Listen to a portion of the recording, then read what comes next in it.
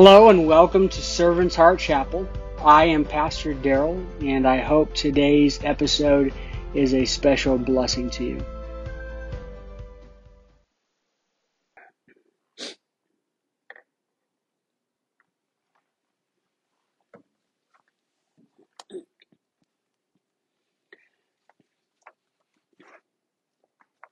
If you have your Bibles, we're actually going to be bouncing back and forth between Matthew chapter 19 and Mark chapter 10.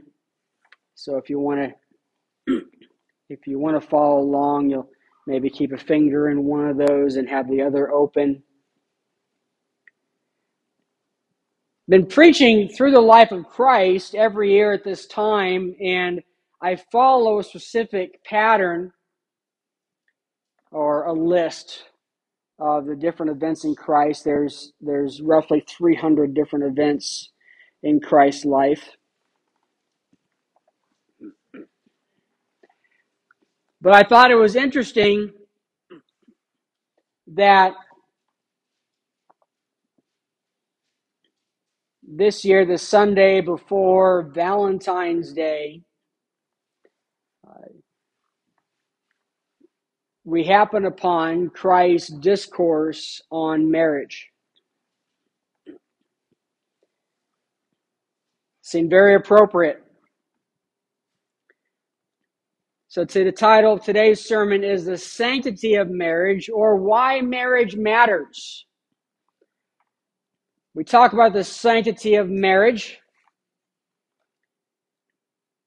That word sanctity isn't an often used word. I mean, the sacredness of, the value of, the honor of.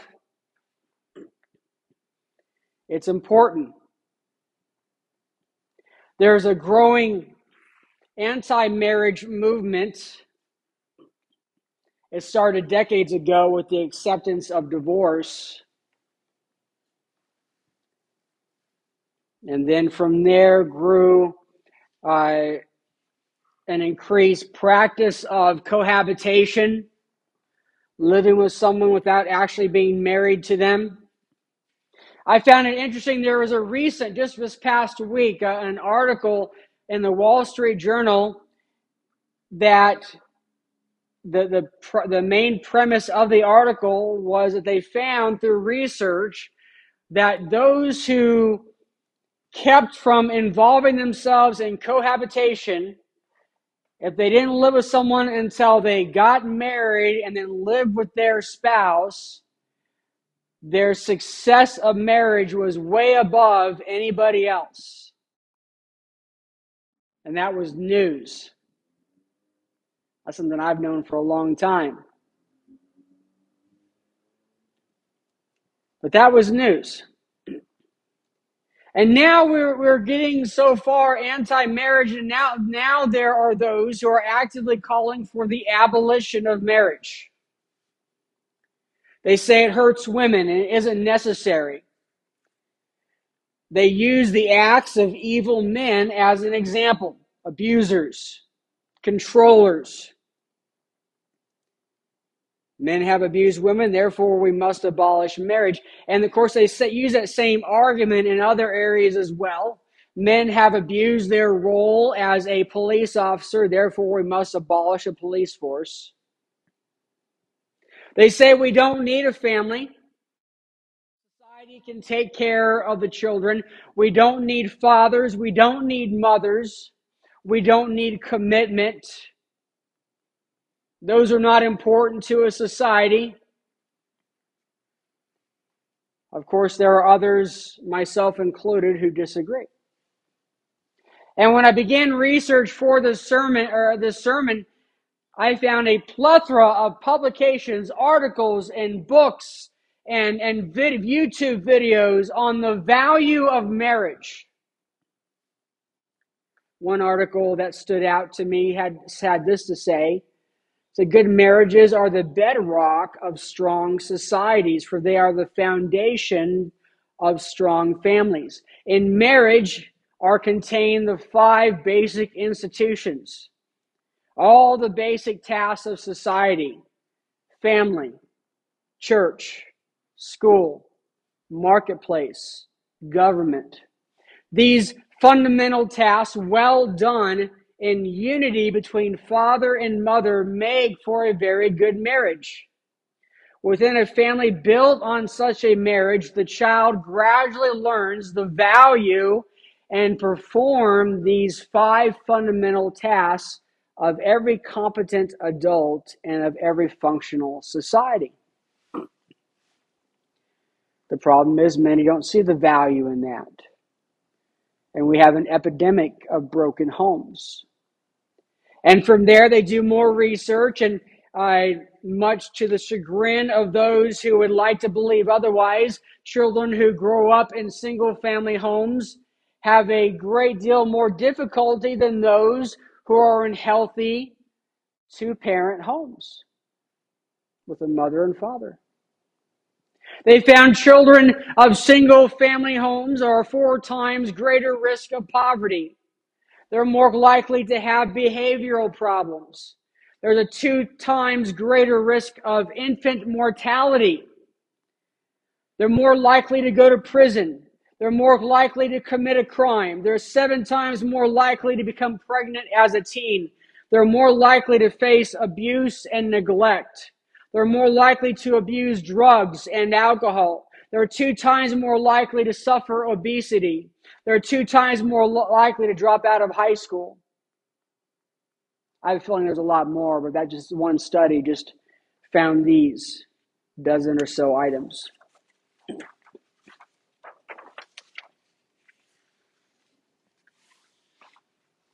There's a value to marriage. And what did Jesus have to say about that? Well, let's look at that.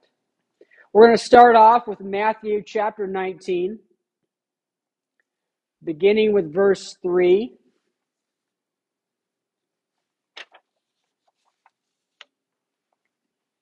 Some Pharisees approached him to test him. They asked, "Is it lawful for a man to divorce his wife on any grounds?" At this time, there were 2 famous divinity and philosophical schools among the Jews.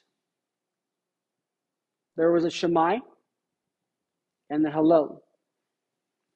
On the question of divorce, the school of Shammai maintained that a man could not legally put away his wife except for whoredom. The school of Hillel taught that a man might put away his wife for a multitude of other causes. And they wanted to test him. So they knew the way they had it figured, no matter what answer he gave, they knew one group would have a problem with it. They thought they had put Jesus in a no-win situation.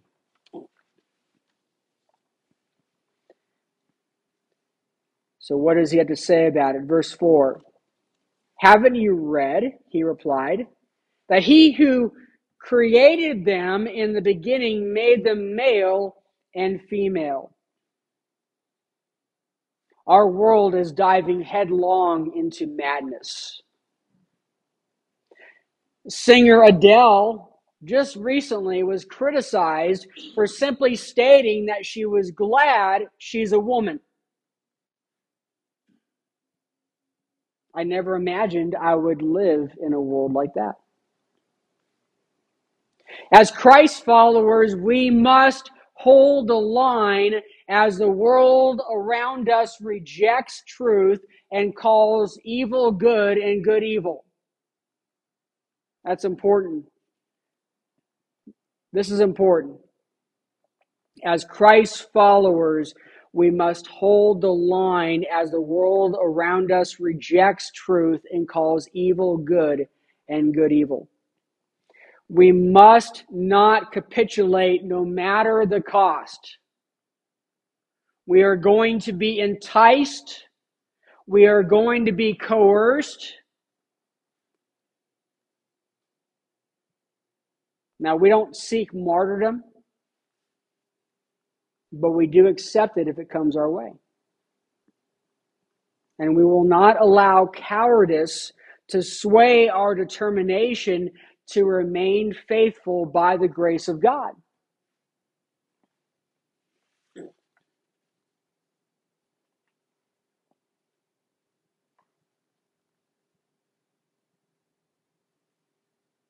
Let's go to verse 5. And he also said, for this reason, a man will leave his father and mother and be joined to his wife, and the two will become one flesh. That word join, the Greek word is literally means glued. And Missy does a lot of woodworking, and I've done some, and I've done enough to know that when you properly glue two pieces of wood together, that wood is going to break apart and fail before that joint ever fails. It's a very strong, meant to be permanent bond. We're going to get back to that shortly. The man will leave his father and mother and join.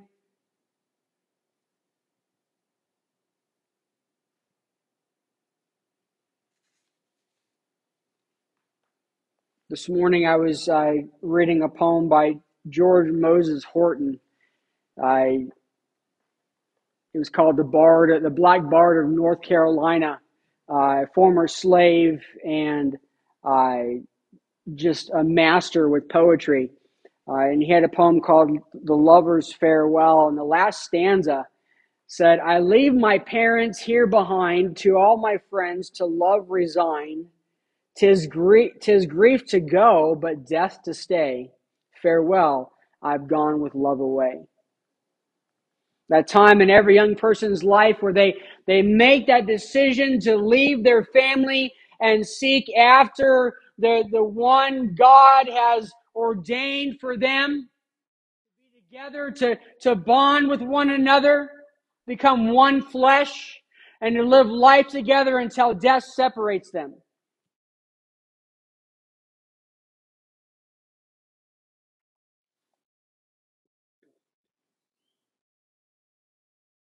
Jesus continued in verse 6. So they are no longer two, but one flesh. Therefore, what God has joined together, man must not separate. God has joined this together, not us. One of the reasons why we think of marriage so lightly is we think of God having no part in it. Like we go about our lives like everything else, and it's no different than buying a car or signing a mortgage. It's just some agreement, a business arrangement we go into with, not thinking at all about the divine involvement in a marriage. And so we think of it too lightly.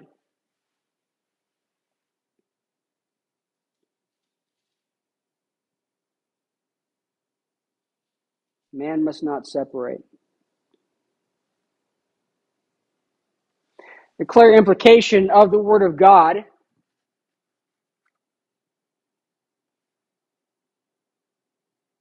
oh, hang on, I got ahead of myself.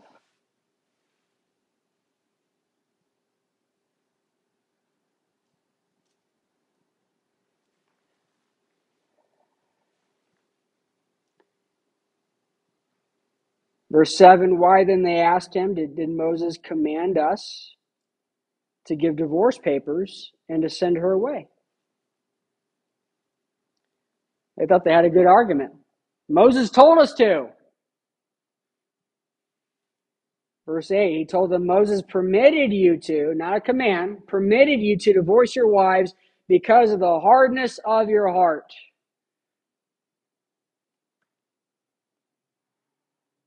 The heart of divorce is a hard heart. One or both parties. They're set in that they want their way. They're not willing to work or compromise or give in any way. And he continued, but it was not like that from the beginning. Now let's go back, let's switch over to Mark chapter 10, verse 5. But Jesus told them, he wrote this command for you because of the hardness of your hearts, like Matthew said. But from the beginning of creation, God made them male and female. The clear implication of the Word of God, the Word of truth, is that God made a man to be a male and a woman to be a female. There is no ambiguity in God's Word. When a society loses its moral moorings, as has sadly occurred in America, then the Word of truth is no longer taken as the standard of truth. Man's truth becomes a standard. What's true for me? And the natural consequence of rejection of the Word of God are unavoidable. Anything goes, and we're seeing the results of that anything goes mindset right now in the news every single day. There's something new showing the sick, twisted reality of anything goes, the heartbreak, the hurt, the harm that takes place.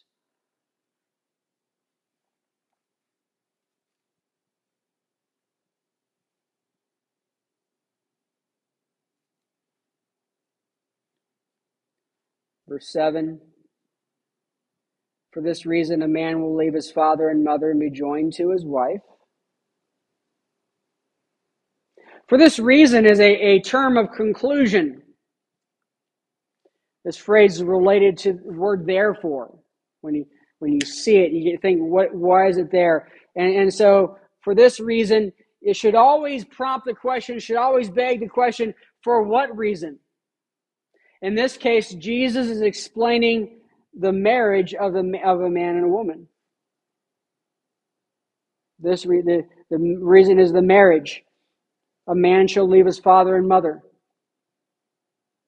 Note, leave his parents, but not leave his wife. Leaving is a strong verb, meaning leave behind or depart from. Now, clearly, this does not mean that he would never see his parents again, but that he functions independent of them.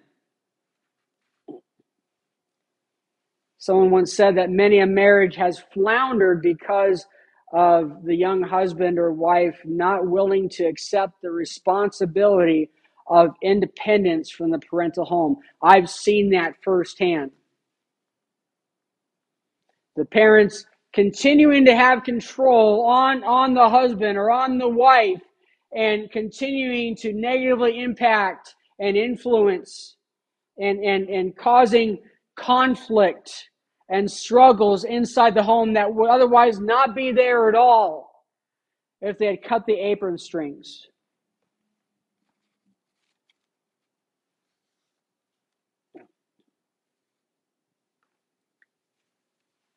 Verse 8, and the two shall become one flesh. Most intimate and permanent relationship on earth.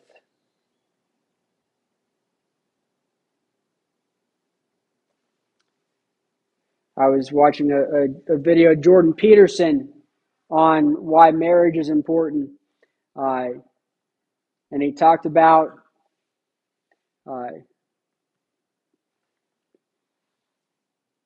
man and woman deciding to get married and both of them admitting, I know you're just as messed up as I am, but I'm going to commit to you for life.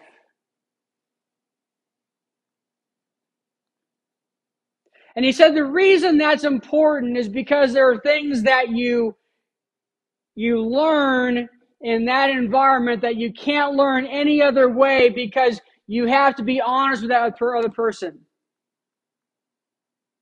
You can't, we go out in the world, we put on a facade, and we ignore the deepest, darkest challenges in our hearts, even the sin in our hearts. We can easily ignore that, except when you're married to someone.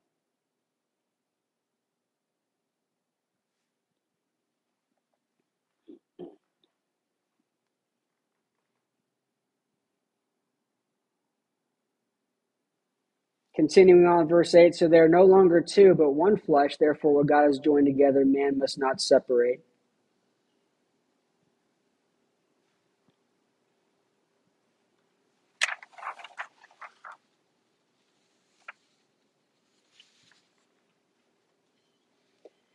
Now, verse 10 Now in the house, the disciples questioned him again about this matter. Mark doesn't mention it, but Matthew does. So let's quickly flip over there. Chapter 19, verse 10. His disciples said to him, if the relationship of a man with his wife is like this, it's better not to marry. If I'm stuck with her, that's what they're saying, right? If I'm stuck with her, it's better to remain a bachelor. Now let's go back over to Mark again. I know we're bouncing back and forth, but there's a method to this madness. Verse 11. And he said to them, whoever divorces a wife and marries another commits adultery against her. Also, if she divorces her husband and marries another, she commits adultery.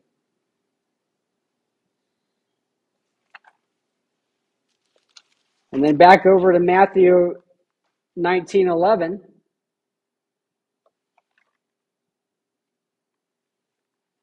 Where we'll stay.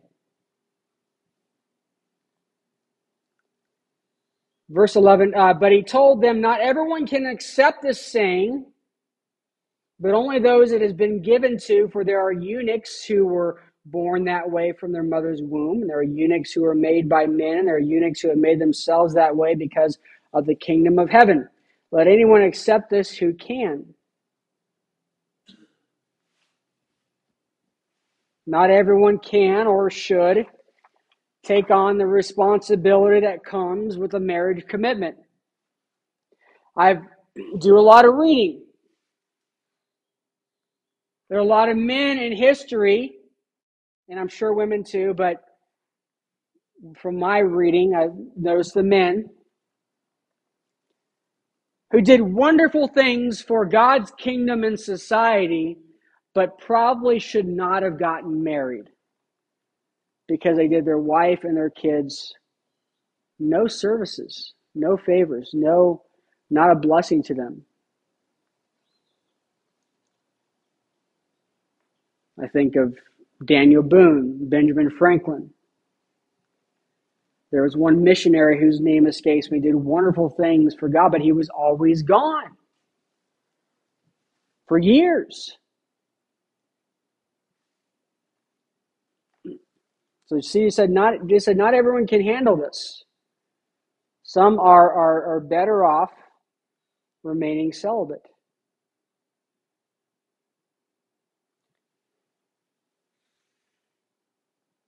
And that's why a person should carefully consider the situation and spend time seeking the Lord's guidance and fasting in prayer before entering into such a commitment. Listen carefully. Missy and I watched some young people destroy their lives because they did not listen. They did not follow the Lord. One young woman prayed and felt like she should not marry the young man she was involved with. And so she she told him, I said, I feel like God has told me that we should not get married. And his response was, well, that's not what God told me. Now she wanted to hear that. And so she went ahead and married him. And it did not go well. Another young man got involved with a girl, and everybody told him, do not marry this girl. His pastor told him that. Her pastor told him that. Her grandfather told him to not marry her. And he didn't listen. And he married her, and it did not go well. It's a very serious thing.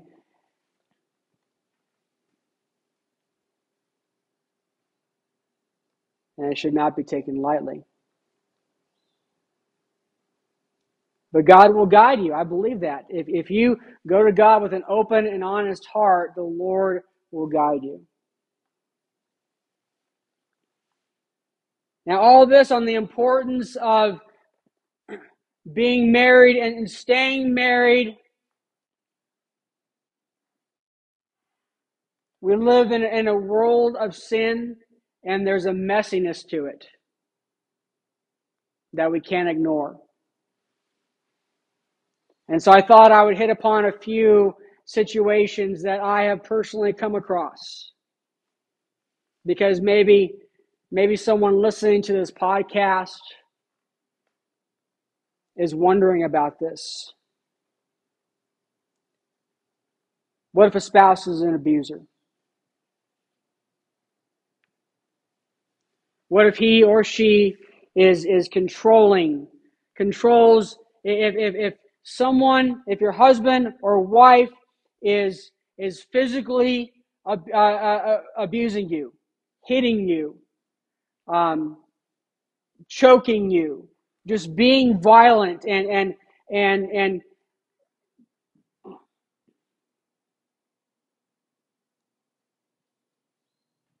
using manipulation techniques to do what's called gaslighting. Make you wonder about your own sanity. Make you think you're crazy. That you're just imagining stuff. Maybe he does bad stuff to you and apologizes for, I'm sorry, I'll never do it again. I was wrong, and he's sweet for a while. And then the cycle continues.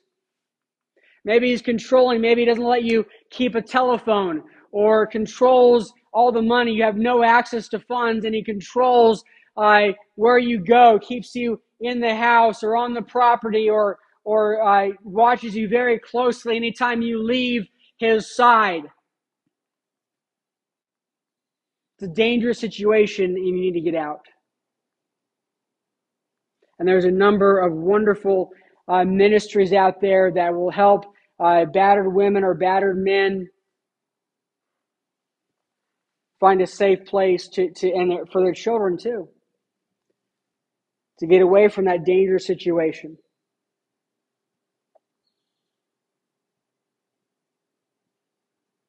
Another situation I've come across are people who have been divorced or remarried even multiple times, and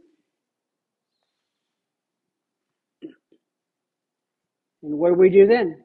They get saved and they're like, okay, I have 2 or 3 other husbands or wives.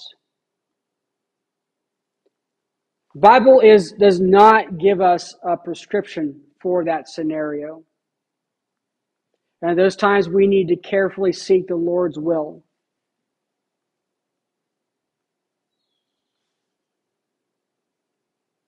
And each situation, I believe, is a unique situation that God needs to deal with and God needs to lead.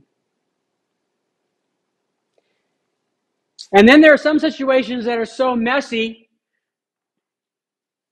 we find that we can't actually do as God intended, as the Bible says. What do we do then? We do our best. And one man who was trying to serve the Lord and do what's right, and one of those things was he's reading the Bible and he's reading all the responsibilities he had as a father. So he wants to be a good father, wants to fulfill those responsibilities as laid out in God's Word. Here's the problem. He has 3 different kids by 3 different women in 3 different states. It is physically impossible for him to fulfill all the requirements laid out in Scripture. What does he do? He just does his best. That's all God expects of us.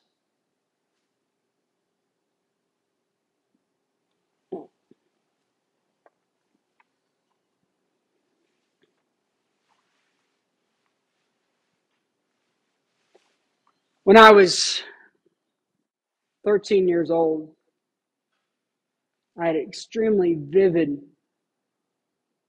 dream. I dreamed I was on top of a big hill with an older black woman who now kind of reminds me of Doc Yancey. An older black woman, and there was a girl there, and I was taken by her, and The black lady laughed and said, in 5 years. I didn't think much of it. I thought, well, that's interesting. I've never had a dream as vivid and memorable as that.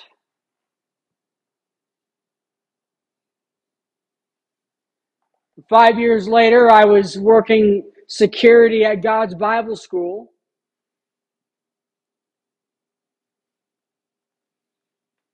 And I was sitting on the steps of the music hall and the music building, and this girl walks by with her friend, and she was cute. And I wondered if she would be interested in dating me. I didn't really interact with her again for actually a few more months when I needed a textbook. She actually worked at the school bookstore. And so I got to know her there. And then the very next semester, we ended up having, I think, every single class together. And I asked her out. We began dating.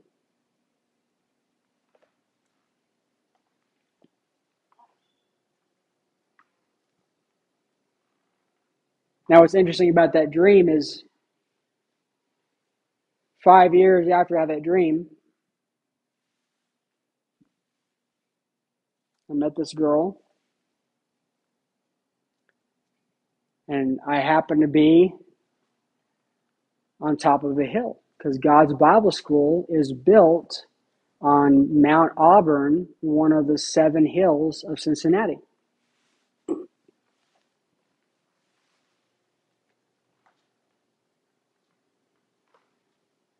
So Missy and I dated, and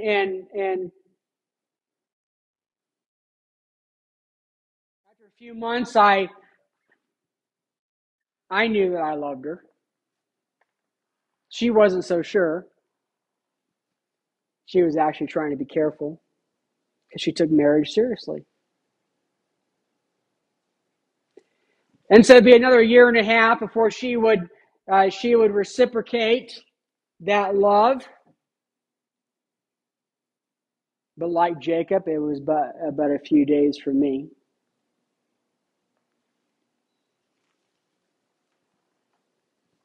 And we got married. 2.5 years after we started dating. We had our arrangement, traditional family arrangement. I went to work, Missy stayed at home and raised the children and took care of the home. And a lot of people would have a grievance about that. But that's what both of us wanted, and that worked for us. 25 years later, looking back, I have to say that God's plan worked out very well for us. But what about this dream? Hey, God still uses dreams. I know that. Islam is full of stories of God reaching people for Christ through dreams. In fact, the recent book I read, Seeking Allah, Finding Christ, was one of those examples. And it's a great story. You should read it if you haven't done that already. But was my dream ordained by God to reveal a future event, or, like Ebenezer Scrooge, was the cause nothing more than undigested piece of cheese? Well, to look only at that single event and claim prophecy would be inductive reasoning and would be a weak argument. But as I look over the past 3 decades, I clearly see God's hand of providence coordinating events in my life for a specific purpose. And part of that plan was to one day stand in front of Missy and say, I, Daryl, Take you, Melissa.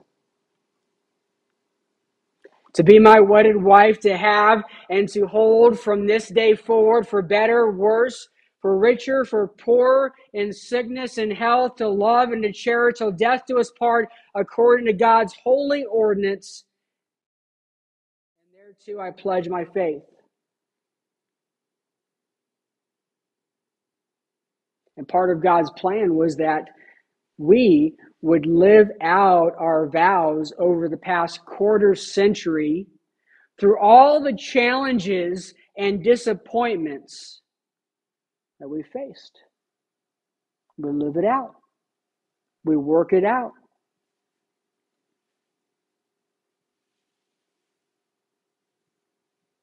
Jeremiah 29:11 says, "For I know the plans I have for you, plans for your will."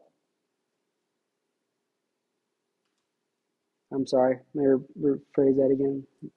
"For I know the plans I have for you, plans for your well-being, not for disaster, to give you a future and a hope." God has a plan for you. And if you're married, the sacred bond you hold with your spouse is part of that plan. You may want to give up. It won't make it better. It won't make life better. The grass may look greener, but it's not. I encourage you to surrender, forgive, heal, and love. And let God show you the blessings He has in store for you. Let us stand. Well, that's all for today. We certainly hope it was a blessing to you. If you'd like to reach out to us, you can email us at servantsheartchapel@gmail.com. If you'd like to learn more about our church, you can go to servantsheartchapel.org. Have a wonderful day.